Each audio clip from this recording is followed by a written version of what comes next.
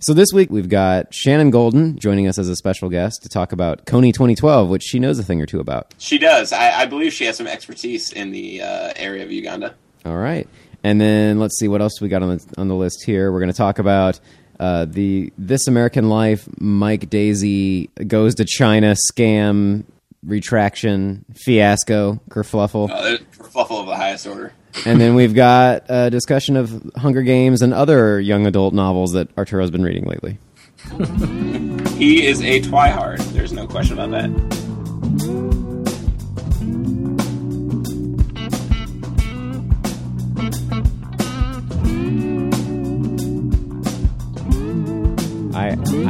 I watched like the first 2 minutes of the video and had to turn it off. I just couldn't stomach it. But so I don't really know much about it. So Shannon, can you say more about what you couldn't stomach? Oh, I don't know. I was just like cringing, and I was like, I just didn't want to watch it. You know, I watched for about 5 minutes myself, and then there was a scene where he's like telling his little kid about Kony, and I was like, that's just kind of weird. And I know Jon Stewart like did a bit on it, but that's where I stopped watching it. I was like, because he was showing pictures of like child soldiers, and he's like, "Do you know what this is? These are little kids that are getting killed." And his kid, who's like 5 years old, was like, "Oh my God, why are you telling me this?" And I just, at that point, I didn't really want to watch it anymore. But I hear good things from my students. I have a lot of students who watch the video and are pretty passionate about the issue all of a sudden.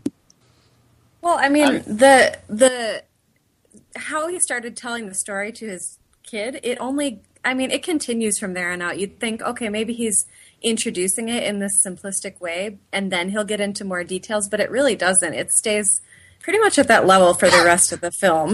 The 5-year-old level? Yeah. That's what I've heard from a lot of people, that it's...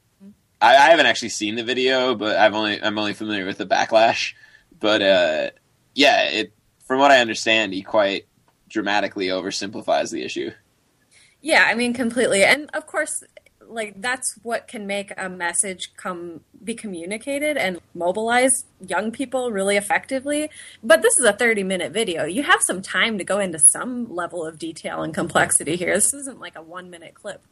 So it's kind of frustrating. Shannon, maybe you can explain to those of us who might be a little bit in the dark, who and what exactly is this whole Kony thing about? Well, it's so Invisible Children is an organization that started somewhere around 2004 or 2005 when this group of Americans went to East Africa and they discovered these night commuters, these kids who were walking into Gulu town, which is the main town in northern Uganda, to escape insecurity in their home villages.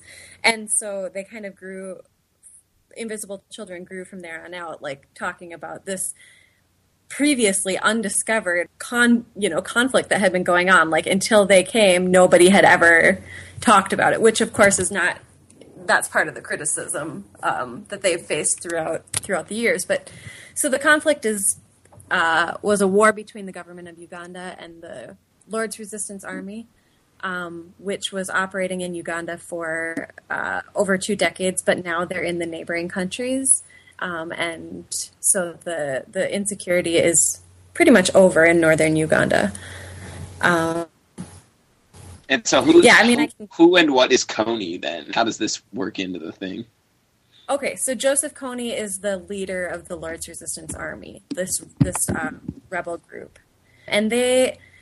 the origins of the movement are a little bit complicated, but he sort of started the movement in the late 80s in response to the marginalization of the northern region of the country, and as a response to some of the political developments and a previous war that had been going on earlier in the country, in which the North was basically on the losing side of the previous war. And so people in the North were really concerned that their marginalization was going to actually increase with the new regime, Museveni, who's the current president now.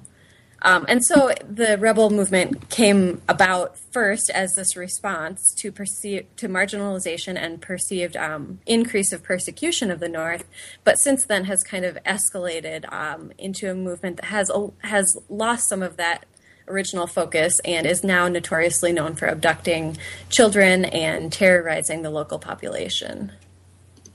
Okay, that makes a lot more sense. Yeah. So this whole Kony 2012 is a campaign to, as they say, make Kony famous. And they mean that as, like, make what he has done be famous for how horrible it is. But still, even that language is a little concerning and a little problematic to make him famous. But that's a central figure that they're mobilizing around.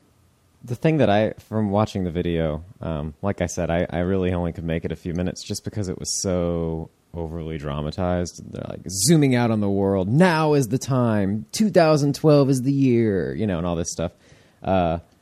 Is that just like that's actually a good, why now? Like, is there a particular reason they decided to like launch this massive campaign now?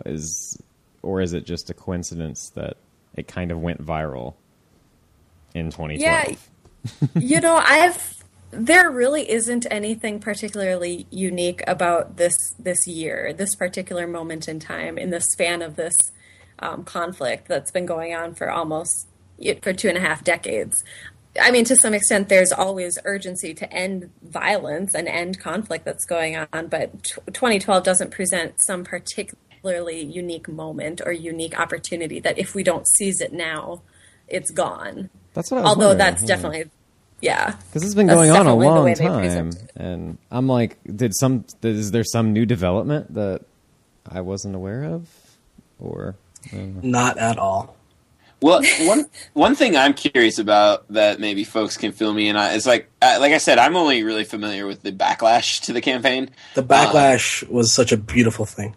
Yeah, but one of the things that a lot of criticism focused on is that these guys, it's 3 guys, right, essentially, that do the invisible children thing, more or less, right? These 3 or 4 guys. Yep. But anyway, one of the big criticisms that I read was that, like, their proposed solution to what's going on, or their proposed, like, course of action is pretty problematic, but I couldn't really find out, because I didn't look for it, what that proposed course of action was. But, like, that's a big part of the controversy, too, right? Yeah, definitely. So their proposed course of action is a military intervention. Okay. Yeah, which has been pretty disastrous in the past. It's never worked very well. And are you familiar with how beautiful it is in Iraq and Afghanistan right now? I mean, you can't screw that stuff up. Right, of course. Yeah, I mean, and their primary ally to implement such military solution is the Ugandan army, widely known for committing human rights abuses themselves. Okay. And they defend that, saying, well, it's the lesser of 2 evils, and we're being pragmatic about what we have to work with. But still, very problematic. Yeah, definitely. Okay, I get it. I much more understand the backlash. Yeah. So yeah, and I think there's a tail end to that where failing to, or in addition to giving resources to the Ugandan army, there's also a suggestion that the United States should be more involved militarily than what they're doing now. I think there's, 100 military advisors from the United States that are in Uganda? Right. And they want to increase that somehow. I admit that I don't know what the term military advisor means in this context. On the other hand, though, isn't it, I mean, I guess just to argue the other side in a way, isn't there some kind of complacency if a problem has existed for such a long time? I mean, you got to imagine that people get frustrated. What can we do? Is there anything we can do? And I mean, Shannon, you know this much better than I do, but are people who are working on this issue, I mean, is there an issue of complacency that maybe this campaign can revitalize interest in this issue, or is it just all bad that they're raising awareness? I mean, to me, it seems like there's 2 sides of it. There's the issue of, so you're talking about complacency and if it can revitalize interest in this. And in the case of Uganda, people in Uganda, I don't think that that's necessarily true. People have been working on this issue. There are advocates and activists and people on the ground working for peace, and they've been doing that for the past 30 years. So they don't really need this campaign to revitalize them. But on the U.S. side, yeah, I mean, it's been a little known about conflict. So, right, there's this thing that you can debate: is any awareness good awareness? I don't know. Yeah, there's always this thing about these kind of efforts too, where, you know, in 2014, right? In all likelihood, I mean, maybe something will develop and this will change, but this has been happening for a while. So in 2014, will things be drastically different? And if they're not, are people, when you mention the name Joseph Kony to them, are they going to go like, oh yeah, that guy from 2012, right? That's over, right? Because people have such a short attention span on these things. So you come out with some big dramatic push to to raise awareness of some issue, but I mean, these are big problems, you know. I was thinking the same thing along the lines of how, I guess, for lack of a better word, trendy it was to be concerned about Darfur a couple years back. And that's not very much different right now, but all the attention's gone away, right? Yeah, didn't that already happen? I mean, come on. Yeah, exactly. That's over, right? Like Brad Pitt I haven't made seen that a line of viral. shirts. Yeah, I haven't seen a viral video about that in a really long time. So must be good. Well, because actually, one of the criticisms I was reading of this Kony 2012 was that kind of like it was a really popular piece going around. I wish I could remember who wrote it, but this guy wrote about like the white savior complex. He called it. Yeah. I'm sure we'll come up with a name and link it. But one of the arguments he was making is like how condescending of an idea it is that like, well, anything we do is better than nothing. And he was saying like, well, no, actually, what you're proposing could make it quite worse. And so, doing nothing would actually be preferable to that. Yeah. Well, maybe we should get into the backlash, because it was such a beautiful arc, combining so many of my favorite things about what's wrong with social movements and social movements just completely destroying themselves in a very quick period of time. This thing goes viral, and I'm still not sure how it happened, if it was some massive push by Invisible Children or if it was just a coincidence that enough powerful people in the world of social media picked up on it and all pushed for it at the same time. But in the span of maybe 24 hours, it had been seen by, I've heard estimates from anywhere from 60 to 150 million people around the world. Mm-hmm. Crazy. And along with that, almost immediately after it started to trend, the people who were saying this is probably not a good idea were also starting to get right into it. So you had these two competing perspectives that were just on the rise for a 24 to 72 hour thing. And then we'll get into what happened in that time period in a second. But then, not too much later, the leader and the face of the organization yes, apparently goes crazy and just burns out completely. And now it's just incredible that happened. And he was arrested for something crazy, like exposing himself in public or something? He was in his hometown of San Diego, California, completely naked, running around, hulking out is how I heard it described. You mean you didn't see that video either, Jesse? No, that sounds like a much more likely to go viral video, though. Yeah, I think enough people have seen that as well. So he was naked, just kind of running around screaming, bashing his hands into the pavement, apparently messing with cars, like jumping on cars and stuff like that, blocking traffic, perhaps doing things more grosser than that that are alleged. Certainly so initially people thought this is a drug thing, but then everyone has seemed to accept that he had some sort of psychotic breakdown. Yeah. And it's just such a great microcosm of activism or slacktivism in the present age that it just can't get any better than that. In such a short amount of time to have the rise of a movement, the counter to that movement, and the total internal destruction of the people at the center of the movement. It's a beautiful thing. Well, see, sorry. I was going to say, I like that you can relish in that, but I think it's kind of a sad story in a way. Like, I'm a total bastard in relishing in it, but I just don't see like what's good about it, because I mean, from my perspective, it did seem like that video was overly simplistic, but maybe that was its brilliance, right? Like, it just mobilized people on a very myopic topic, and we can all discuss about how that's problematic for various reasons, but that was, it seems like, to be its sole purpose. And if it just collapses, I mean, I don't really know how that's a good thing either. It's just kind of, that's sad. Though I was going to say, kind of based off what John was saying about, like, is this attention really helpful or good? And I mean, the one thing that kind of saddened me about it is, it actually is a very serious issue going on, like child soldiering. But like as Chris was pointing out, it became more like just like sort of any other trend. Like there was Team Coney and Team Not Coney or whatever, and like it became much more about like posturing. It became about Jason Russell, who's the guy who went crazy. The film, just like in the film, it focuses on him and how he has to explain it to his kids and his family. And well, has anyone looked at the other films that are available at the Invisible Children website or through the YouTube channel? Because which other ones? There are so many that they're basically music videos. There's one that features, it kind of seems like a Jesus Christ Superstar thing, where there's a bunch of college kids, I suppose, in vans just kind of rolling through the desert, vaguely saying political statements, but Uganda or Coney, nothing is mentioned.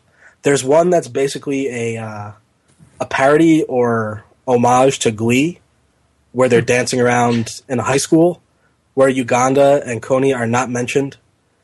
So it kind of seems like maybe the whole Invisible Children project was, for these three people that started it, a way to get their foot in the door for becoming music video directors or making an independent film or something, far more than the message or the movement that they're concerned with. Or it's just a PR campaign that's ahead of its time or ineffective or something like that. But you were going to say something, Shannon. Well, yeah, I mean, I agree with you. It's really interesting how, the entire thing is really a story about them, right? But this is this is not something new. This is something that a lot of these type of advocacy campaigns do, or like people raising awareness about human rights abuses in other parts of the world. Like people like sitting in the U.S. don't have a way to understand that unless, or we think they can't understand that unless the story is told through some, American traveler, and you're experiencing it and learning about it with that person that you can relate to. I mean, so that's not necessarily new. Although, I mean, I do still think it's problematic, but it really seems to be one of the only ways that you can mobilize like broad support to hear these stories. It's through the story of a Westerner experiencing this story. Right. It's definitely an old trope. There's no question about that. And I think some of the things I was reading of it were sort of that criticism that it in a lot of ways feels like it's more about these guys and what they're doing as opposed to, well, like you said, there's a lot of work in Uganda being done on this. And I'd just be really interested to see how people in Uganda react to this kind of, savior advocacy. There were a few Ugandan people, from activists to just ordinary citizens, who put out some clips who said that they weren't that impressed and they thought that it was a gross mischaracterization of what was going on and oversimplified. There was also a rather exploitive bit from, I think, the BBC, where they went to some village where they screened the film and then tried to get reactions from people there. And in that one, even though I think they were massaging the situation to get the reaction they wanted, people were yelling at the screen saying, "This is ridiculous. This is just a story about these white people," and so on and so forth. Now, I heard something on NPR maybe a week ago saying that there was some operation now in effect, either by the U.S. government or the UN, to hunt Coney. Is that true or not? The African Union has put together a force of about 5,000 troops, I believe, from the countries where the LRA has been active, from the Central African Republic, Sudan, DRC, and Uganda. I think just those four. Yeah, and they've said that the mission will continue until Coney is captured. And is this a new mission, or has it been going on for a couple? It's new. And so a lot of it, I do think I don't know exactly, but I do think some of it has been from the international attention that this video has produced. Certainly. And so, I guess that's where I kind of feel like, okay, it's problematic and other people have been doing this work for a long time, but if it can conjure up enough political will or international pressure where something does happen, and I concede that might not really solve any really big thing, but if somebody feels compelled to say, hey, I don't know how to solve all of these problems, but I just know that this one guy is bad. I mean, but I think that's part of the problem is that like it's not just as simple as Joseph Kony being bad. Like, I mean, there's, you know, like Shannon already pointed out, there's been a lot of problems with the government forces and stuff, and it's just that like I don't know that it necessarily solves anything by all of a sudden having like a large armed group hunting down a singular person, right? Like, I mean, it's just both ways. Like, Arturo, I get what you're saying, and in this situation, it's just so complex, and it's just like, well, nothing else seems to have worked. At this point, what do you do, right? As much as I would say I never advocate a military solution, but it does become, I don't know, it's hard to know what to do. But then on the other hand, Jesse is, you know, you're spot on. It's not just about Kony as this one evil guy, and military solutions have not worked at all in the past. They've just made things worse. So what do? You know? Yeah, the African Union doesn't have the best track record in accomplishing its missions. Right. So. Well, I mean, to be fair, there's basically no state military that has been successful in accomplishing its missions for about at least the past 30 years. So I saw the banner on that aircraft carrier. What are you talking about? Precisely. But I think the big point here is, well, for me, I don't want to speak for everyone, is this whole notion of awareness is a good thing. Right. Because I think awareness is such an empty term these days. Because the whole point, presumably, is to have action taken towards or political will resolving towards the situation. something. Yeah. Yeah, but awareness it kind of falls flat. Like, some people might do something, some people might remember it past the 3 days or a few weeks that it's on their mind. But it's a question of whether they're willing to act on it, and it's hollow to me. The problem is that awareness is one step in a process that has been elevated to like a status of its own, right? Like awareness is the first step in solving a problem, but awareness has somehow been elevated to largely solving the problem itself, apparently. So, you know, it's like the ridiculous pink ribbon stuff. Like, you know, we're past that point. Like everybody's pretty well certain there, you know, breast cancer is a problem and we should do something about it. Like, see, I just don't have that cynicism because I feel like I know that the kids in my class aren't going to solve this problem. I know that they're never going to be super aware of what's going on. And I don't think it's really on them to necessarily solve this problem. But if they're, quote unquote, now aware and they're putting up posters and they contribute to some kind of political pressure that wasn't there before. I mean, I think it changes the game. And for the people who are actually doing that work, I don't know if it's a bad force that this is a game-changing, you know, situation for them. I mean, so I don't know, just saying like, well, yeah, you know, it's really naive. I mean, I concede it. It's totally naive of these kids to think that they can solve the problems, but I'm not sure if awareness and the impetus to do something now, I mean, the fact is that nobody, at least, you know, here in Sacramento really knew what was going on until 2-3 weeks ago. And they probably won't care 6 weeks from now, but I don't think they would have cared anyway. And maybe this new pressure does something that down the line might. But the point I was trying to make is that awareness is a tool, right? So it's not inherently good or bad in itself. So you're right that like making people aware of the issue could definitely lead to political pressure, which could lead to positive change. But it could also do, like John pointed out earlier, you know, make it appear when that, you know, awareness goes away that like, oh, well, the issue must be fine. Or, it, you know, it also can serve a very sort of conscience clearing by like, oh yeah, dude, I bought an Invisible Children t-shirt. I did my part, you know, and then that political will goes away very quickly. And then, you know, it can be safely scuttled away, you know? And so it's and like, if you see these, oh, sorry, Jesse, I didn't want to cut you. No, I was done. If you, I mean, Invisible Children they're a slick group. I mean, their films are very well produced. Their materials are very well designed. So if you see a really well designed poster that has this nice logo that says Invisible Children, or if you see someone wearing the wristband or putting up a sticker, there's still not even necessarily on that material a connection to what's going on in Uganda. It's just, you could think it's a band. You could think, you know, whatever you want to think about it. It's not anything, really. And that seems to be obvious to me.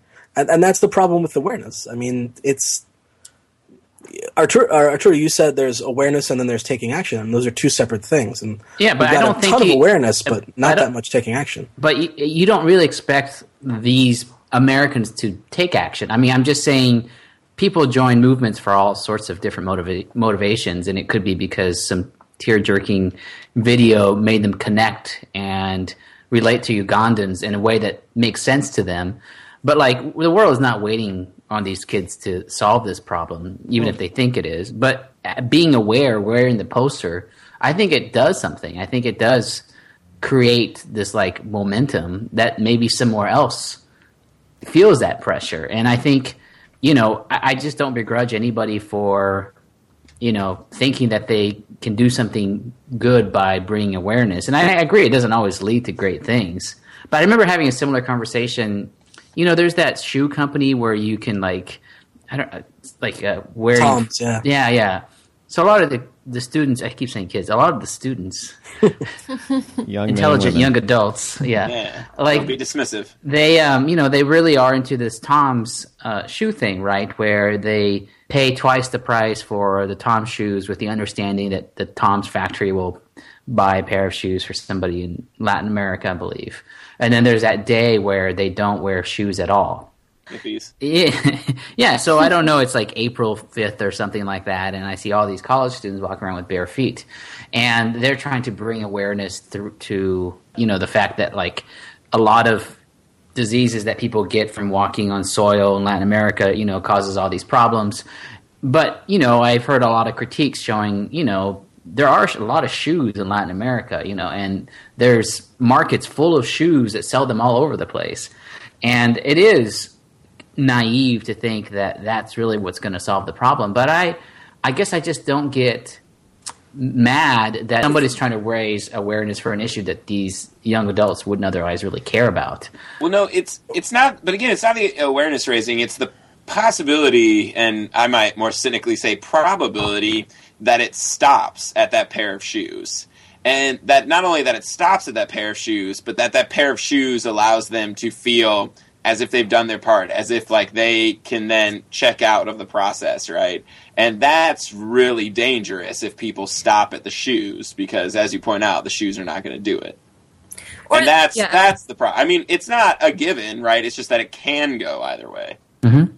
Or this discourse that's just really prevalent in the Kony video and other things like that, that we, by doing this, by putting up these posters and getting this action kit, we will stop this. I mean, and so, yeah, to raise awareness, if you're looking at that kind of as an inward focused thing, like this is good for us to know about this, that's one thing. But if you have this really prevalent discourse that we are about to stop this thing, I mean, it's not, or on the other side, that what you're advocating, if you don't have a deep knowledge of this thing that you're trying to stop, what you're advocating could actually be more of a problem than a solution. You know, sending in these ill-equipped militaries, and I don't know. Yeah, that's exactly. Awareness is fine if the message is good and responsible. Yeah, that point about there seems to be this huge gap between awareness, this like really sort of shallow, superficial level thing, and taking action, and people wanting to jump from one to the other really quickly and like solve the problem.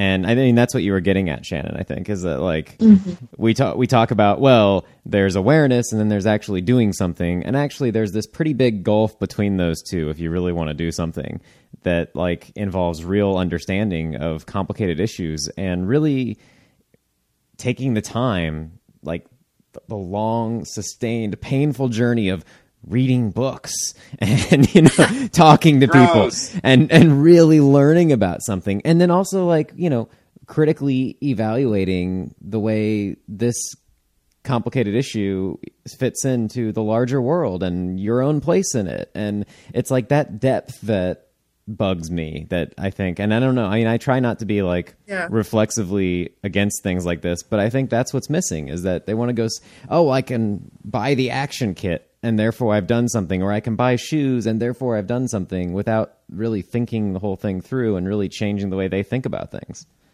And sort of piggybacking off that, John, too, I think another problematic part of it is, we've already touched on it a little bit, this kind of white man's burden aspect to it, that it not only presents a very problematic picture of Africa in general, or Uganda specifically, but also that, you know, as Shannon pointed out, there's plenty of people in Uganda working on this issue, and these invisible children folks aren't helping them.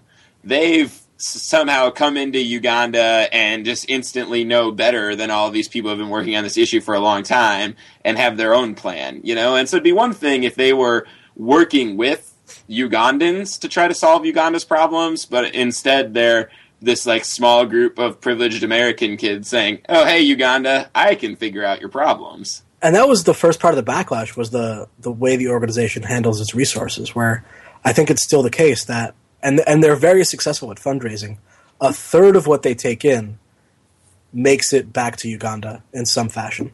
And it's unclear about what shape that takes. The rest of it is spent on making these films and on organizing people to be in these films, pretty much, and operational expenses, which is, first-class travel for these guys to go around and bring their cameras. So I wouldn't feel too comfortable with giving money to that if that's how I knew it was being spent. The other thing is not just the discourse of race and place that's deeply problematic in this case, but also the discourse of the rhetoric of the organization itself. It goes one of two ways. It's either a really cheesy PR campaign, or it's a really disturbing, I don't know the right word to use. The ethic, the note that I got when I was viewing the materials was, this seems just like a youth ministry. And the same kind of fatalism I've seen in anti-abortion stuff or in anything that far-right Christianity is mobilizing for, the same rhetoric, the same tactics I see coming out of the school children. And I think that's a problem. How do you mean? Give us some examples. Your participation in this conflict, now that we're bringing you in, now that you're aware, is that it should consume your life, that it is a fundamental moral imperative that you participate, that the ends which you are seeking are radical and revolutionary, that it should be this all-consuming thing, that you are part of this revolutionary generation. You see that on the left and the right, but in both cases, it's pretty freaky if it's taken to that extreme. And here, no one seems to point about it because it's an organization that, as I said, has already kind of destroyed themselves internally, but also because it's a cause that, even if you disagree with the way they've done it, no one's going to really necessarily defend the Lord's Resistance Army or anything like that. But say this was about some issue on which, a domestic issue, say it was about abortion or one of those classic wedge issues, to see a bunch of people with this kind of rhetoric would be really disturbing if the target was different. You know what? I actually thought you were crazy when you made that comparison, but now I'm on board. I see it. Yes. And the racial thing is interesting. It's in a lot of ways unfortunate because the issue is, in a lot of ways, not really about race. It's about humanity and these other things, but it's in a context where race is going to be an important part of it. And I feel like people who are involved in advocating for an issue, who are based in California and trying to do work in Africa, would be more aware of that and would have a more sophisticated way of putting that across. I mean, is there anyone who's involved in an issue of global importance who isn't aware of things like the white man's burden and the bad history that has happened? And it seems something obvious to me, and I'm shocked that wasn't a part of it. Yeah, in their rebuttal, Invisible Children, they've put up some videos and written statements responding to some of these critiques, and they say that everything that we put in this film and that we've done is very intentional. We've thought about everything. So, responding to that point, Chris, I think they're aware of that, but they still decided to do it in this particular way. And that's part of the problem, and part of the problem I have with awareness, that I'm happy with awareness if it's part of something bigger, and if it's not this reductive message that falls into the same traps that we've seen before, Mm-hmm. Well, I think, somebody who also does stuff with, like, social problems that at times there's these kind of cottage industries that just develop and become, like, an industry into itself of highlighting a problem and talking about it and releasing brochures about it. Like, I understand the critiques of these things just exist for themselves in a way of creating more conferences and creating more awareness and more events. And I think it's important to critique it, but I do think there is a place for moral outcry whether or not we think it's problematic or not for certain issues. And unfortunately, I think people just won't do anything without that moral outcry. And there is no solution that's not problematic. There is no intervention that doesn't have unknown, unintended consequences down the line. And if you want to participate, you just have to, unfortunately, be problematic and participate. And so I've always feel like that's kind of a privilege of academics to like step back and critique these movements. And I think we should. I think that is like the unique quality of us. But I do think there is another side. I think there's like spaces for people who are just making moral outcries of issues. I even though that's not really my thing, I kind of see it as important because it motivates people who are tangentially connected to the issue or not connected at all. And that's why I think that's why I'm kind of arguing on this other position. Like I thought the video was cheesy.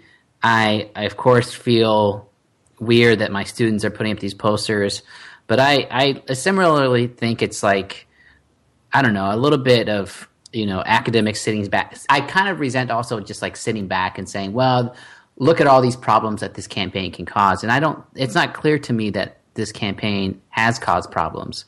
And I think that's an empirical question that needs to play itself out over time. Yeah, no, I mean, I would just say though, in fairness, I mean, I would be willing to argue that amongst this small group, I'm one of the more angry at academics sitting back and analyzing things instead of doing anything about it. But, you also have to separate that impulse from this specific case. And I mean, I definitely agree that, at a certain point, you just got to go, and the problems can be solved later. But I think just from, again, I'm not an expert on this case by any means, which is why Shannon's here to be an expert. But, I mean, I do feel like that in this particular case, from what I've read, the problematic parts seem to outweigh the potential benefits. But, no, I get your point, though. Yeah, it is very easy for us to sit here and say, well, I'm not going to get involved unless it's absolutely perfect. And I mean, we have to take some responsibility for, as academics, we can shape the direction that these things take. So, Arturo, your students come in fired up about this campaign or the campaign that it was last month or whatever. You have a chance to redirect their energies or like help them understand more about the situation or learn about it together, whatever, and that can actually mobilize that energy in a positive way. But That's true. So. Ooh, I like that. Also, on the one hand, it's always, I think the goal for a lot of us to try and make it so that when academics talk, it's not some ivory tower comment, but it's part of the public discourse. The awareness still being a good thing and possibly transforming into something else. This whole campaign would have been awesome if it had been when Kony was still in Uganda 6 years ago. But given that not only that there are overarching problems with their approach, this is massively dated. Even leaning on the Ugandan army is a questionable tactic, even if they had a great track record. See, this is going to be a good transition to when we talk about the whole iPad controversy. So before, I don't know how long we're going to talk about this, but before Shannon goes, I do want to mention, or before we change the subject at least, you're welcome to stick around, of course. I don't know. You said you were... Nobody wants to hang around this. Yeah, not necessarily. And if you guys talk about one topic for an hour, I don't know if I can be here the next 4 hours. Oh, it's like 40 minutes. We're just getting started. But no, I wanted to say that you did. There's an interview on the societypages.org/office hours that Shannon Golden did with Amy Finnegan. Where's she at? She's at Minnesota, right? But she's at Minnesota. Yeah, she's in Rochester. That's right, Rochester. I was going to say Duluth, but I knew that was wrong. But yeah, so if you're interested in this discussion we've had here, you should go listen to that. What's that discussion? A lot of similarities to what we've already talked about, but she's truly an expert on this situation because she just finished her dissertation. She's a sociologist on invisible children, so she speaks a little bit more about that organization in particular and their engagement with local activists in Uganda. So it's pretty interesting. We should have gotten her instead of you. Yeah, I know. Seriously. Okay. Well, thanks for coming on. Yeah, it was Yeah, great. thanks, Jen. Yeah, Yeah, thanks for having me. It was super interesting. And, thanks for doing your part to raise awareness about this issue and get Shoot. people to think critically. Yeah. Oh, So, bring it all thanks back a home. lot. I love it. Tell us what you think. Email podcast@thesocietypages.org. because I similarly think that like even though like there might be factual inaccuracies, if there's a general story that is somewhat accurate, Oh, here we go. I knew Does it Arturo was going to be really- a sympathizer on this. Oh, So Barstool, pure-hearted. How can you? Okay, no, let's hear it out. I'm just saying, like when I heard This American Life, at one point, like You liked it, didn't you? What This American Life. I mean, Oh, I love it, but I think Uh, that retraction episode was too much for me, and where Ira Glass was like highlighting all of like the inaccuracies of the iPad story. But at one point, I was just like, okay, you concede that like some of the issues that he's speaking to are true and they have happened, but the guy clearly lied about like which town it happened or that he witnessed it, and it is problematic that he was kind of telling the story in a journalistic way. At the same time, it doesn't change their overall circumstance. And if it brought some awareness to that issue, okay, so there's some factual inaccuracies. Like, does that change fundamentally Yes. what's going on?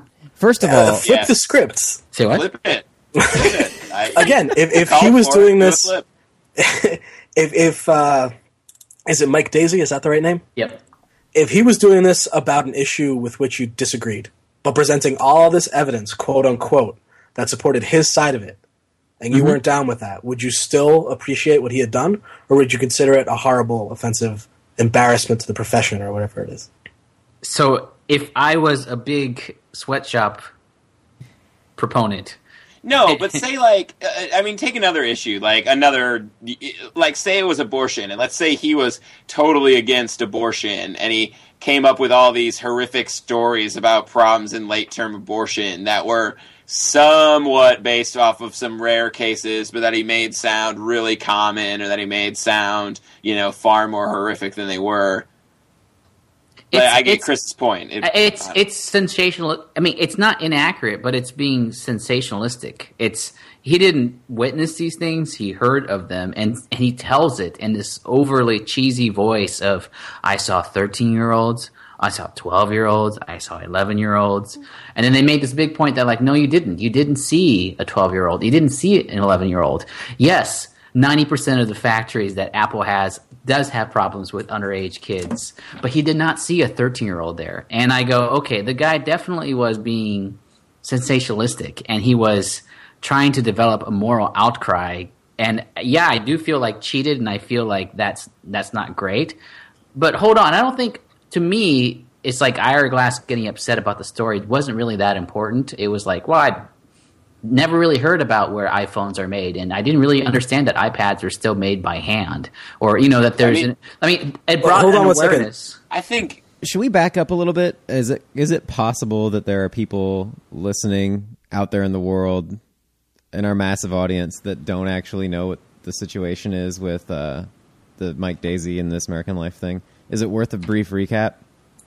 Yeah, I mean, sure, but Yeah. but there is a connection, though, right? I mean, you are seeing like there's a similar. Oh, I see the connection. Oh, yeah, definitely. Oh yeah, I think it's a very good transition actually. But basically, for those who don't know, right? So basically, Mike Daisy does a monologue about how he went to China and witnessed all these horrible things at the factories that make at Foxconn factories that make the iPhones and iPads, along with other things, right? I mean, it's worth mentioning that Apple's so insanely popular that everyone focuses on this, but like this is where all of our electronics are pretty much made. Like any computer you buy, like all the parts that make up all the electronics we have pretty much come from these kind of factories, right? So it's just kind of worth throwing out there. But anyway, and he has this monologue where he talks about how he went to China and he found this translator, and they went to all these different factories, and he talked to underage workers. He talked to a guy who couldn't use his hands anymore because he got poisoned by something. He talked to people who were involved in like this explode. Like basically what he did is looked at, these are all things that have happened. Like people have been injured because of poor working conditions in these factories. There are cases, I guess, of underage children working in China, right? And he just takes these real things and makes it sound like he went there for a week and witnessed all of them, which gives you the impression, of course, that these things are like this is the norm, right? It's not just that these things happen, but it's that this is the norm. The people who built your iPad, they're all children who aren't going to be able to walk in a year, because they're being poisoned while they're building these things 24 hours a day, and it's. And, worse, he did lie. He said, he used the first person to talk about these things. I talked to these people. I saw this. And what's interesting to me, though, is, and I get what, like, to go back to what Jesse was trying to get at earlier, Arturo, is like, say he was an anti-immigration activist, right? And he told all these horror stories. And you hear this about how, well, my sister can't get health care, but the immigrants have it. My kid, their school, they don't have, new books, or there's good, they have 50 kids in the class, but those immigrants get to go to school. And they tell these stories that make it seem like, the normal situation is that immigrants come to the United States and live this rich, luxurious life while working stiff Americans struggle, and it's the same kind of thing. It's the same kind of storytelling that takes little kernels of truth and embellishes them to make them seem like they're the norm, and that's actually what's really going on in the service of some greater good. And that's the excuse. Like, that's the language he used is, well, there's a greater truth that he's telling there. But here's the thing is that But it's not small kernels, though. I mean, that's the thing. Like, I understand what you're saying when somebody Did you listen to the third act of the Yeah. Because the third act was they talked to, like, someone at the New York Times. The expert, and he was like, oh, they've never had that poisoning at that factory. And they do have the poisoning with the hand issue, but that factory is 90 miles away. I mean, that was the point where I got like, are you kidding me?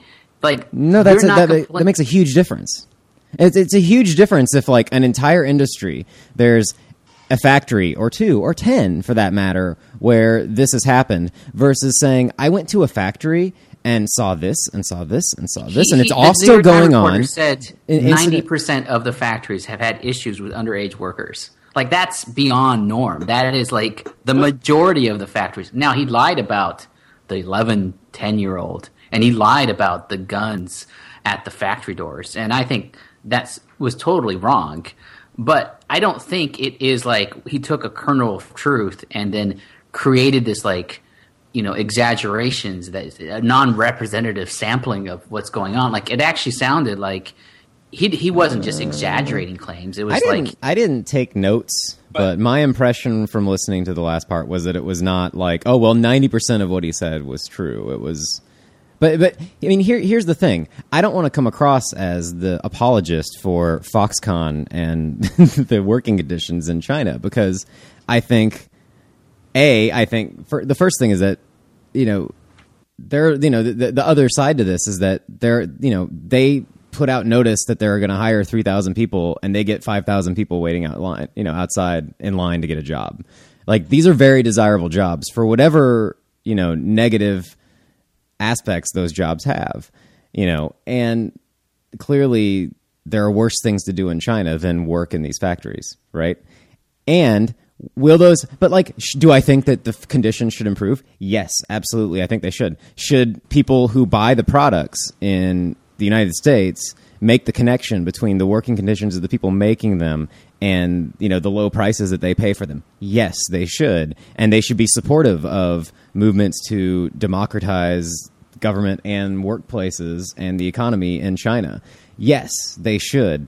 But, it really seriously undercuts the cause when you have people do stuff like this. In fact, that's why I think it's so similar to the Invisible Children thing, is that Invisible Children delegitimizes serious movements that are trying to get people's attention about, Joseph Kony and the Lord's Resistance Army, because it makes them feel like that's all there is to it. And, someone who listened to Mike Daisey and thought maybe made those connections and was starting to think critically about, the environmental and social and, global costs of the technology they were using.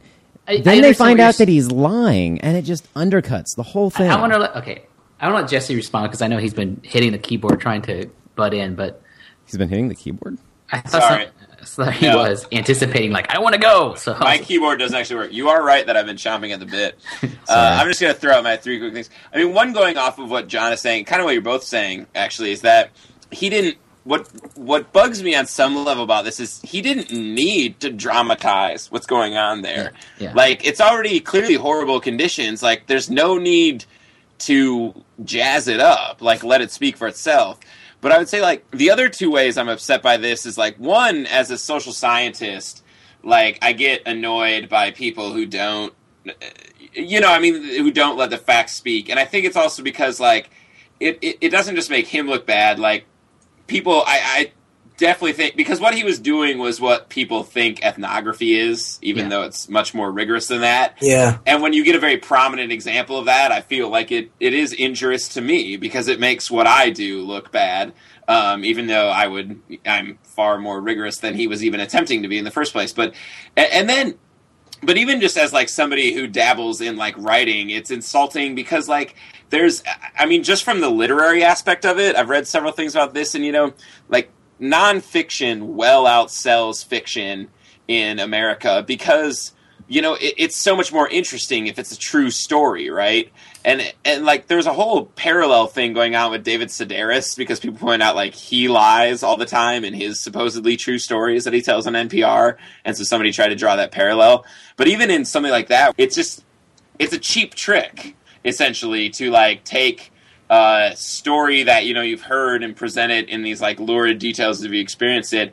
And one that, again, I ultimately don't think he needed to do, because the conditions are terrible in a lot of these factories, and there's no, like, and as John points out, like, it really weakens the cause, because, you could just, it's a tailor-made Rush Limbaugh narrative, right? Like, you see, when liberals tell you about bad things going on overseas, they're just making it up, and, like, that kind of thing.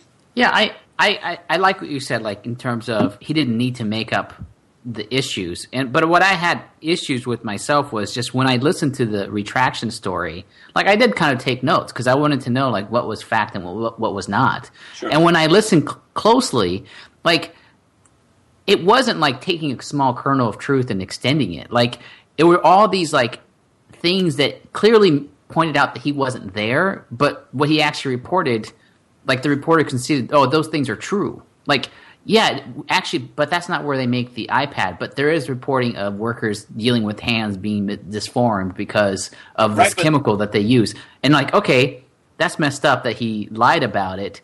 But there was one point where Ira Glass was like, I'm not sure if I feel so bad now that I know this. And I was like, well, it's because you're reframing the picture.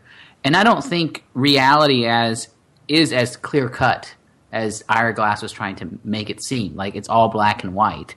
And I think that sometimes, like, listening to This American Life for several years, like, you can tell that, like, it's interesting that all the stories flow in a particular way because it's the same people putting together those stories. Right. And I think they do that a lot more than they're willing to concede. And I'm glad that they, like, step back and retracted the story. But at one point, when I was listening to the details that they were picking apart, I was like, okay, I understand that it clearly shows that this guy is not trustworthy, but you're damning what is known about the situation. And there was, and that's why I appreciated that third act. But it was like, are you kidding me? Like, 90% of the factories have this issue? Like, that should be that part of the story. And so that's why I felt kind of ambivalent. I was like, well, yeah, the guards don't have guns, and he couldn't have seen what he claimed to have seen. But it's not like he lied about that stuff. So since you keep saying this 90 number, can I correct it? I'm looking at the transcript. Okay. It says that around Apple's own audit says in 2010 that in China, Apple found 10 facilities where 91 underage workers were hired. Oh. So that's 90 out of hundreds of thousands, not 90%. But anyway, how many factories did they audit, though? I don't know. It says out of hundreds of thousands of workers. Here, I'm looking. This was actually in the news. I don't know if anyone saw this today, but the what are they called? The Fair Labor Association. They came out with their report. It's pretty crazy. Let me see if I can find the summary real quick. But they did something like 35,000 interviews or something nuts like that. Anyway. Yeah, and most of the violations seem to be managerial, having to do with things like overtime and pay and things like that. Yeah. More than safety, I suppose. Yeah, here, I'll put a link to it. 35,000. They did 35,000 randomly selected interviews. I think it was on let me look this up. On Twitter, I think it was Kieran Healy was joking about this. He did the numbers, and he said that it takes 75 people each doing 3 15-minute interviews an hour for 40 hours a week to interview 36,000 people in a month. That's massive. Going on to say, like, his next comment was then you'd have to hire a grad student to clean all the data. But yeah, the point being, like, social scientists would kill to have that kind of massive data. Yeah. 35,000 interviews in like a month or something. Anyway, sorry. That's cool. How much do they pay their interviewers? Maybe we got two issues here. But I would say actually I am upset with this guy for the same reason Arturo's ambivalent about it, in that, yeah, essentially he was right, but he definitely lied about some specifics. And I am upset about it in the sense that, like, you didn't need to lie, and the lie, and now the story's about the lie instead of about the real problems that exist. And that's, like, my biggest beef with it. But see, there are parallels, though. So, like, the New York Times, they actually ran I think it was a 2 or 3 part series just a month or two ago on this topic. Like, they went to China, they did the research, they wrote up, like, what are the conditions at the factory, what are the violations that are happening, what do we know about this, what and, like, what are the pros and cons of what's happening, and it was good, it was thorough, it was long, but it's not like you could take it and read it on a stage and have people hang on every word. There is something about what he's doing, the monologue where you're telling first person stories that has power. And, he's clearly taking advantage of that. Like, I don't know if you can do what he does and just get up there and talk. Right, but he could, but if he presented it as, like, these are the stories I heard, or, like, this was told, it's, like, such a simple way to, like, keep all of the impact of the story without lying, is my thing. Or at least it certainly seems like it. But it's kind of interesting. I was talking to this anthropologist about this issue of, and I might have mentioned this before in this podcast, so stop me if I have, but, like, the idea of creating composite characters in your reporting. And there's, like, this interesting debate in anthropology during the 80s about whether or not, you can fictionalize certain aspects of your research. If you accept that your perception of what went on in your fieldwork wasn't exactly an objective account of what occurs, because that's not possible. If just for the sake of reporting on a situation, you create composite characters where you, instead of, like, introducing 2 individuals that you interviewed, you put them together. And that's not frowned upon at all, actually. He was telling me that, like, that's pretty normal.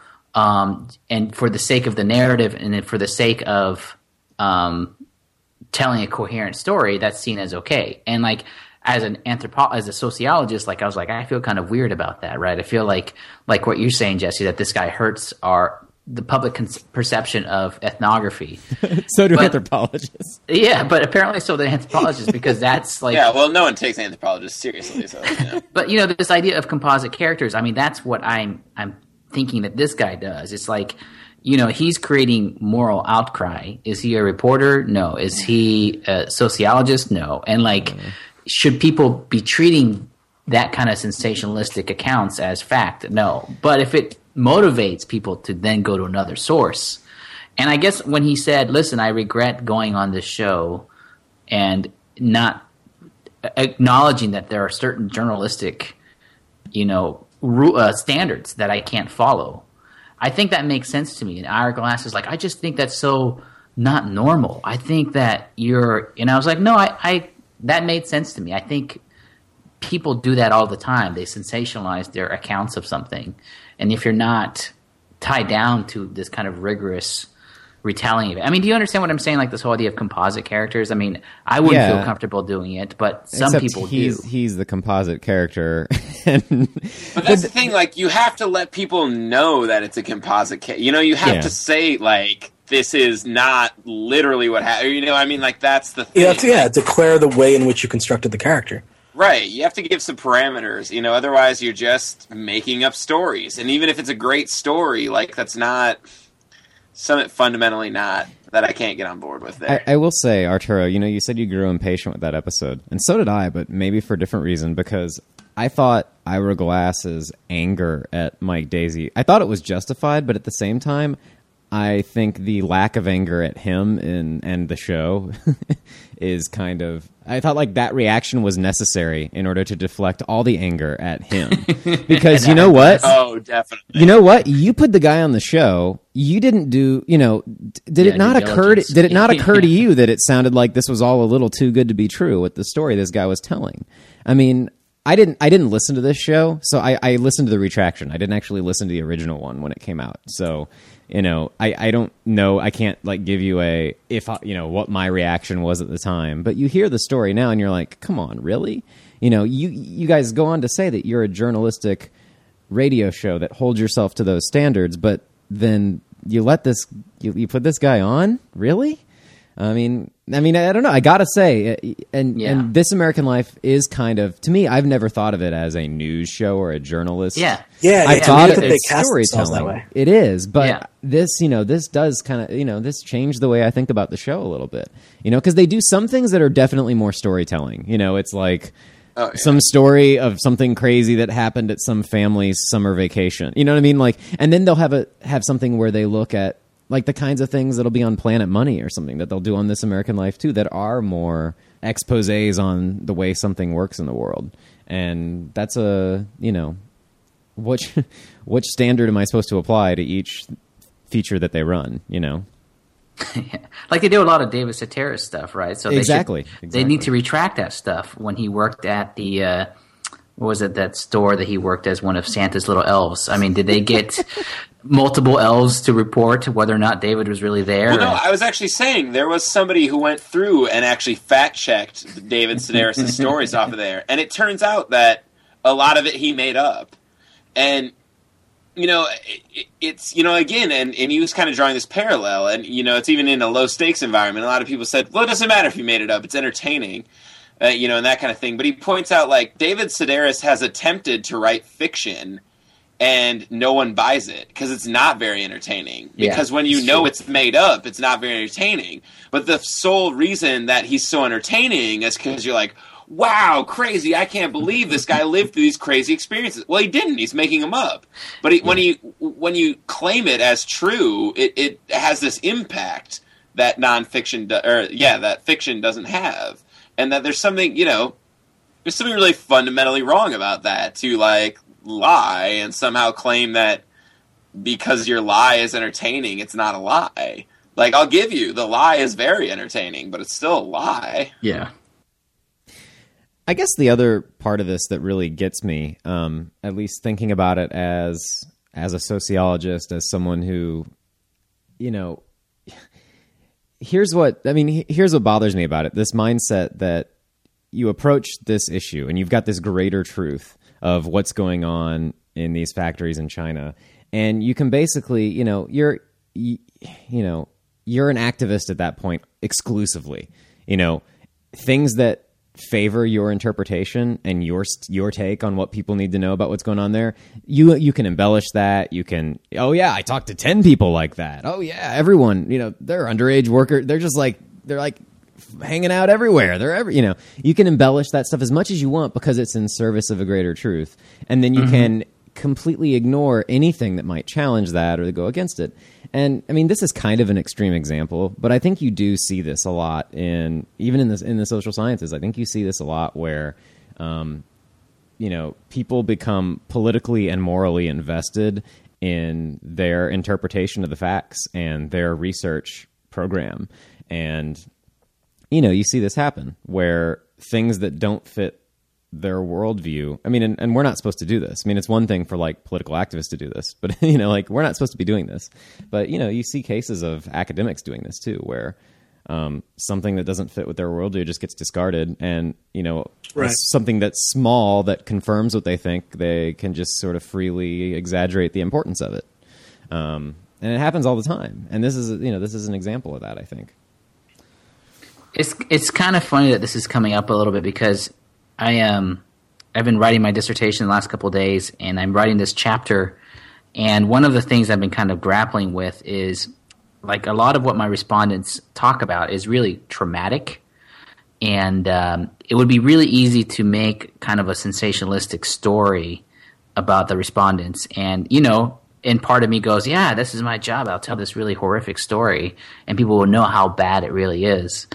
And I was talking to somebody who's been helping me out with the writing stuff, that I'm trying to tell a different story, and I'm trying to like bracket the traumatic stuff because I'm trying to make a different point, because I feel like there's been enough work, enough studies of foster care kids, and there's enough acknowledgement that they deal with some really traumatic stuff. Enough awareness raising. Yeah. that we don't need another report on that stuff, and I'm actually trying to say something a bit different. And being with this stuff, like sometimes it makes you feel this numbness. And when you first read it, I mean, like I've been reading a little bit about this trauma stuff, that like it's hard to get past it.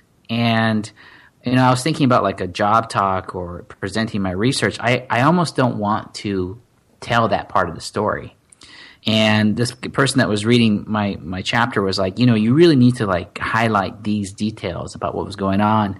And I don't want to lie, but I'm definitely filtering out the traumatic, sensationalistic parts of it, because it's hard to then talk about something else, because I know people will get hung up on this like issue, And so I thought it's kind of interesting because it's the direct opposite of this issue, because like maybe because I don't want to be seen as somebody who's being sensationalistic with their data, like I'm becoming kind of like a poverty pimp with my ethnography, right? Like telling these really like gruesome stories, like. Thank you for saying that. We needed a title. Poverty pimp with my ethnography. I'll get in trouble for that one, I'm sure. But like it's. Yeah, I would read that article. It's just it's selling this like The Wire kind of like scenario, but. So that's one of the things I've been grappling with. Like, well, what if I will say?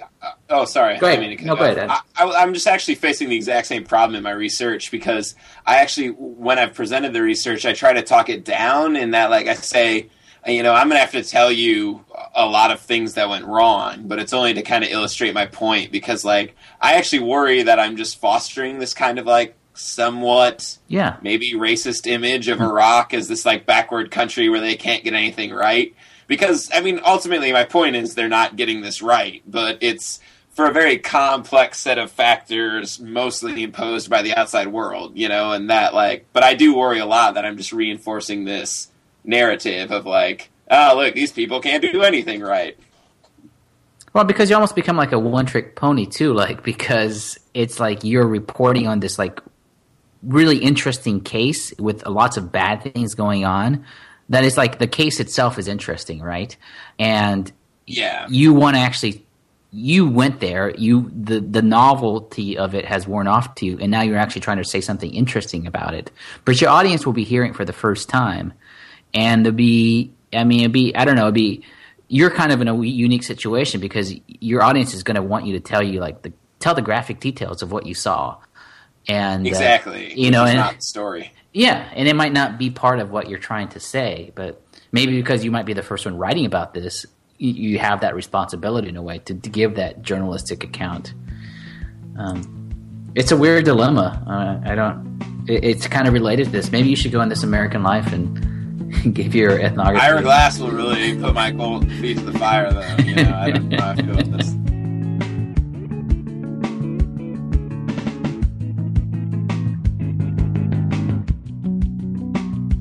Speaking of stories and narratives, have you guys read The Hunger Games? Ooh, are we really getting into that at this point? That was a beautiful segue. Be ashamed to waste it. Here, you know what? I'll throw my one Hunger Games related question out there because I've not read the book, I've not seen the movie.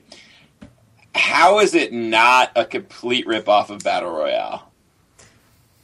There's my question, and that's all I can contribute to the Hunger Games. That's my proof. I haven't read it or seen the movie, nor do I plan to, but I've seen a lot of the things that obviously influenced it, and that it either is paying tribute to or ripped off. But is it such a bad thing if she raises awareness for Battle Royale? There's just no... Well, no, it would be a good thing if it raised awareness for Battle Royale, because there's no way it's as good as Battle Royale. Because now I want to see Battle Royale. I mean, when I heard that story on NPR, I was like, wow, this sounds like a cool movie. I never heard of it. It's a good movie, yeah. There's a whole bunch of movies that has it even been officially released in the U.S. yet, or do you still got to get bootlegs?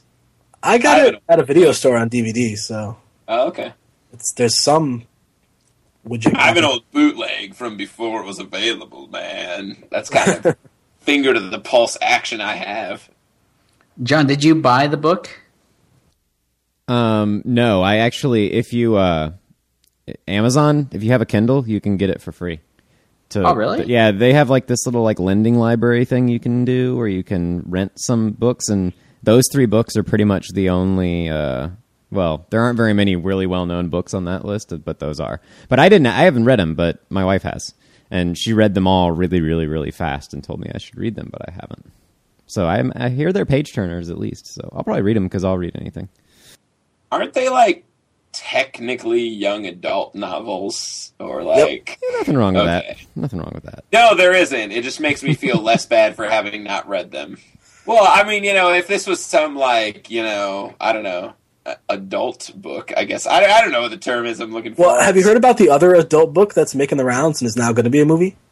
What's that? Not to sideline our discussion, but there's this book called Shades of Grey, I think, or 50,000 Shades of Grey, or 50 Shades of Grey. Oh, it started out as Twilight fan fiction, and then really? people were seriously. It's like Twilight for moms. Yeah, that's what I heard it described as. Someone wrote Twilight for moms and then changed enough of it to get their own copyright.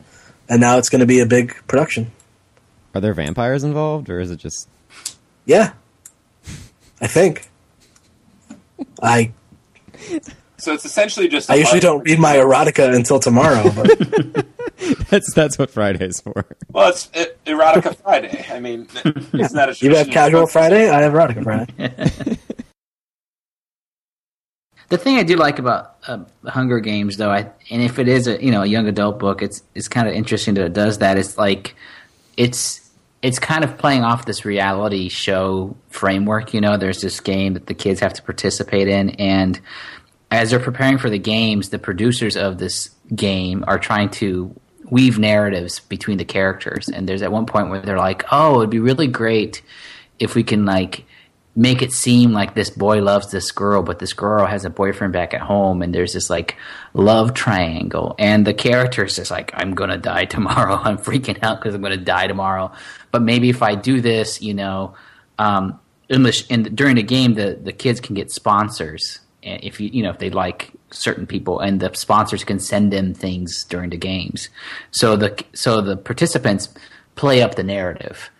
And and I thought, like, well, this is such an interesting juxtaposition of like reality show production, that the fact that it goes on, and like outright violence, and it was like pretty jarring, because you have to admit at one end, like, the book is entertaining because of the violence, but it's really disturbing that it's entertaining too. Like, it's at the end of the day, you're like excited that this 14-year-old is going to stab this 12-year-old. And I don't know if it does anything, it makes some kids rethink reality shows, or I'm not sure exactly what it's supposed to make the kids think, but it's. I think it's supposed to make them want to kill 9-year-olds. Yeah, I mean, it makes me want to see Battle Royale. I mean, I imagine the movie is pretty sanitized if it was for was it PG or something like that. PG-13, I think. PG-13. I did read a review that said, as entertaining as the movie is, at the end of the day, it's still just like a snuff film of like adolescents killing each other, and it made him feel kind of creepy. And I certainly understand that aspect to it. Yeah. But yeah, I recommend it. It took me about a day and a half to read it, and it is a page turner. I still feel weird. I should be into the Hunger Games because I'm so into its influences. I like dystopian fiction. It's one of the few kinds of fiction that I've really read a lot of. I loved The Running Man. Never seen that. Is that good? It's really good. You've Yeah. never seen Running Man? Yeah. Oh, That's God. Arnold Schwarzenegger, right? Arnold Schwarzenegger, Jesse Ventura, a whole bunch of people. Wow. Lots of governors. 2 future governors and Carl Weathers. Yeah, he should have been the next governor. Well, keep an eye on him. But I just avoid the big trendy stuff pathologically. Glad you enjoy that. I don't know. It's just nothing. I still have never read a Twilight book or a Harry Potter thing or seen any of the movies. I'm not compelled. You've read the Harry Potter stuff, haven't you, John? Oh yeah, they're good books. The Are they? audiobooks are great. I saw the second movie at the 99-cent theater. I am even not too embarrassed to admit that I listened to the audiobook of the first Twilight book, just because. And Was it good? not particularly. The writing is awful. Like, that's the thing. That's what everyone says about it. It's just really, really bad writing. But you know what? It's a page turner though. It's the same thing. It's like, you kind of want to see what happens, so you just keep... Well, I mean, I listen to the audiobook, but whatever you do, however you turn pages in an audiobook, there's something about... There's a real scroll. There's something about a certain kind of writing where you can recognize it's not like the writing's great, and it's not like the characters are particularly deep or impressive, but there's like some books you can just sit there and keep reading anyway. It's like junk food, Yeah, I don't know. Yeah. I don't know what the trick is, but clearly it's like your brain doesn't even want to read, but you're like it just like flows in. You're like, I want to put it down, and it's like you've instantly read the page before you put it down. You're like, damn it. Yeah, I mean, so like writers look at what's her name, Stephanie, whatever, who wrote the books, and say, oh, she's a terrible writer. It's awful, but at the same time, I couldn't write something that many people could pick up and want to read past page 3. I couldn't do it. I don't know. Maybe there's got to be some kind of skill to it. I don't know. There probably is. I'm sure with any kind of pop culture, you can do an analysis to figure out what people are really into and just cater it to that. And now people don't even care that that's a bit disingenuous or uncreative. But, I listen to the top 40 and it's all regurgitated stuff. As a matter of practice, it's not just that there's top 40 sucks or any usual criticism like that. It's part of the way that people who make top 40 music do it is by using the formulas that are already there and adding subtle tweaks to them. And I'm sure it's the same for a certain domain of fiction. There's a certain formula. Part of the reason you might want to keep reading is just that the plot is predictable. You want to see if you're right. Yeah, absolutely. Do we want to talk about the racial issues in the Hunger Games casting? Oh, I don't even know what that is. Oh, you don't know about that? So... It's a weird question to ask you, Arturo, but seeing as how you've read the book, could you identify the race or ethnicity of any of the characters? No, I couldn't. When you picture them, do you picture a certain type of person or a certain skin color or anything like that? I viewed most of them as white kids, to tell you the truth. No. You're not alone. Because apparently, as soon as the film hit the theaters after opening night, a lot of people were talking about how the fact that characters they thought were white were cast as black people totally ruined the movie for them. Are you kidding me? Yeah, I just put the link. I guess in there's one there. character in particular, and this is a growing story. It just made CNN today. There's one character. It's a little girl. She's like 12 years old. Oh, yeah. Rue or something. Yeah, that's right. Yeah, a lot of people were apparently picturing her as a blonde, blue-eyed, white girl, but she's cast as African American or black because I guess America doesn't exist anymore. And people said that this totally ruined the film for them. Really? Even though I think there is language in the book that it specifically says that she's black. Yes, it does. For a couple other characters as well. That's really funny. I mean, not funny, it's tragic. I'm like, It's really depressing. Click that link and read them if you didn't read them. I mean, it's... Yeah, I'm reading it. Yeah. They're pretty... And they're good. They're a good classroom resource if you want to talk about some issues like this. This is something... I think we've talked about this before with, like... In, like, one of our very first episodes, we were talking about Facebook. Like, someone did some kind of, like, race in Facebook or something. But, you know, there's something about, like... the ease with which people can publish stuff like this on Twitter and Facebook. Like, I don't want to think that... I don't know if it's necessarily true that overt public racism is getting worse. But... That's interesting. You know, I mean, everyone, like, has had experiences 10, 20 years ago where you're in a room full of homogenous people that are making racist jokes or something, and everyone kind of snickers, and you think... That wasn't something that you should I haven't say. had this experience. You've been in that experience, right? Racists. Come on. No, I'm just kidding. I have had. But you know, it's not like you turn on the TV and see it. You know what I mean? I mean, at least in that sort of overt, like, nakedly racist kind of sentiment, right? Or in the newspaper. And if it does happen, and like on like Rush Limbaugh, he's forced to apologize or something, or make some fake apology about it, right? But there's something about, you know, people just post stuff like this on Twitter and Facebook. Like, they just say stuff. And you got to wonder, like, are those the things that, you know, in the past they would have just, like, said to their friends, nudge, nudge, wink, wink, ha ha, and, like, it, you know, or is it actually, you know, like, they're just not even really thinking about the fact that it's a public forum. There's a website called Open Book. Oh, which yeah. The intention is to show how bad Facebook's privacy policy is, where you can search for anyone's name and any word, any topic, anything, and it'll take you to all the people who are talking about that or named that or whatever it is. Yeah. And the point is for them to say, you know, you can get in touch with this person and tell them to fix their security settings so it's not this public. But the big use of it was people typing in racial slurs and other offensive language and showing just how, well, you can't really say how prevalent it is, but there is a lot of cases of people pretty openly using this kind of language and talking about these issues in a very racist, white supremacist way. Yeah, that's really interesting. And, you know, you always expect internet comments to be really bad like that, but when it's tied to your account, which is your name, exactly. you'd expect it to cut down, but that's probably not the case. Maybe because it's so instantaneous, you know, like it circuits your other, like, parts of your brain that usually filters out this stuff, you know? You're like, oh, here's something racist. You know, why would you send that out to, like, all your friends? Like, yeah, I mean, these comments are pretty ridiculous. Yeah, but that's just the thing. Like, Twitter has so many users now that, like, let's just do this as an experiment. Pick something, like, I can't think. I'm not clever enough to think of something off the top of my head, but, like, think of some public event and think of, like, racist keywords that we could search for, and I bet you can find people saying it. And these are people who, like, they might have like 3 followers on Twitter or something. We know nothing about these people, but it's so easy to search.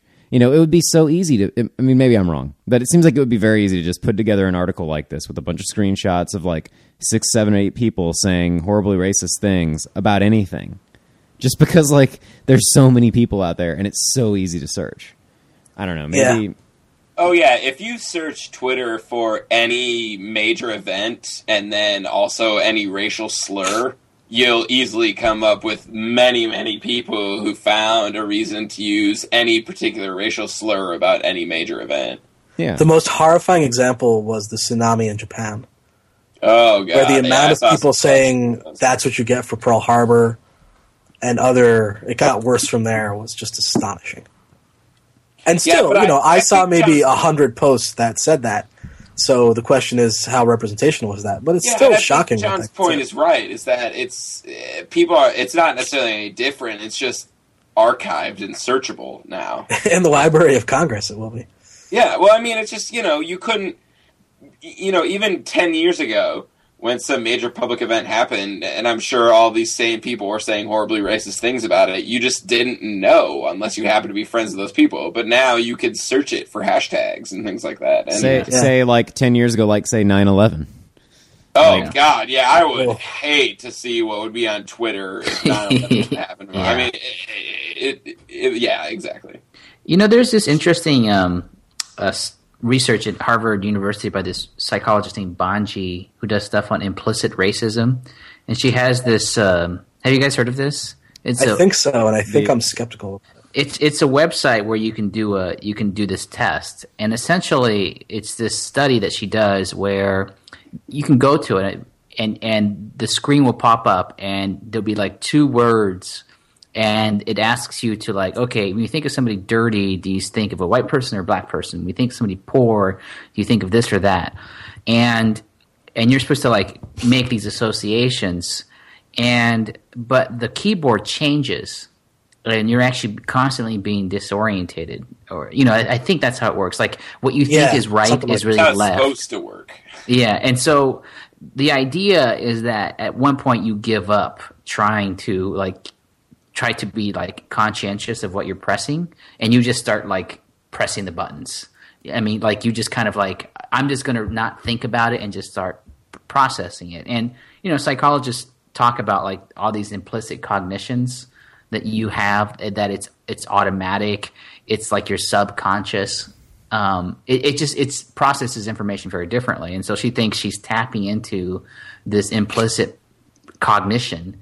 And she can find if you're implicitly racist, and maybe like, some pretty interesting stuff. I mean, if you believe in it. And I was thinking about what John was saying about this Twitter stuff. Maybe it's like you're not even super conscious of it because you're tweeting so much. I mean, maybe you tweet all the time. Maybe you're, informing the world that you don't even are that conscientious about what you're saying because you're just so used to it, But anyway, I took the study once. I think I was determined to be a racist, and I think it tells you afterwards. And I think this is how she collects data, but pretty interesting stuff. I think the disorientation factor is so high on that it's impossible not to fall into the trap, so to speak.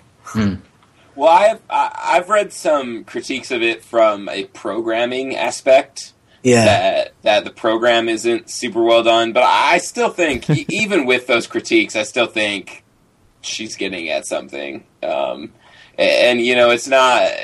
I mean, there's all sorts of other studies that don't use the same technology that find that people implicitly associate black people with the gun or something. If you're prompted with those kind of things, and so it's there might be problems with the specific program, but I think more or less she's on capturing something that has been measured by others as well. But yeah, the question is not that it exists; it's the mechanism through which it exists, and I think that's where the real. I don't know. Just knowing what little I know about her experiments, I don't trust that what she's getting at is the real mechanism. But there's definitely something there.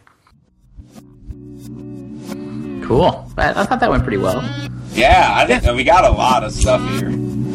Have something to say? You can leave us a message at 612-424-AGIL. That's 612-424-2445. Thanks from Sociology Improv, the podcast you accidentally click on when you're looking for sociological images.